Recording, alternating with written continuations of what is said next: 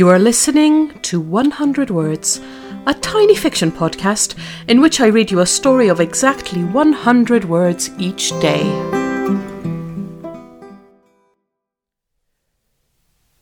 Episode 322. Determination. One hand, then the other, reaching up, gripping firmly. Then a big pull, and her feet are on the ground, toes holding strong inside the feet of her onesie. One hand, then the other, letting go of the side of the sofa. She stands, wobbles, and lands on her well-padded butt. She starts over, one hand, then the other, reaching up. She'll do this tirelessly for days.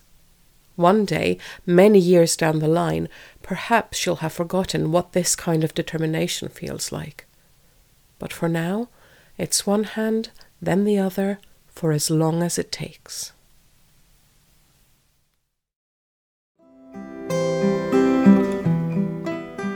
Thank you for listening to 100 Words. This podcast is written and produced by Marilisa Valtazano. If you enjoyed today's story, why not share it with a friend? Don't forget to tune in tomorrow for another 100 Words. Goodbye.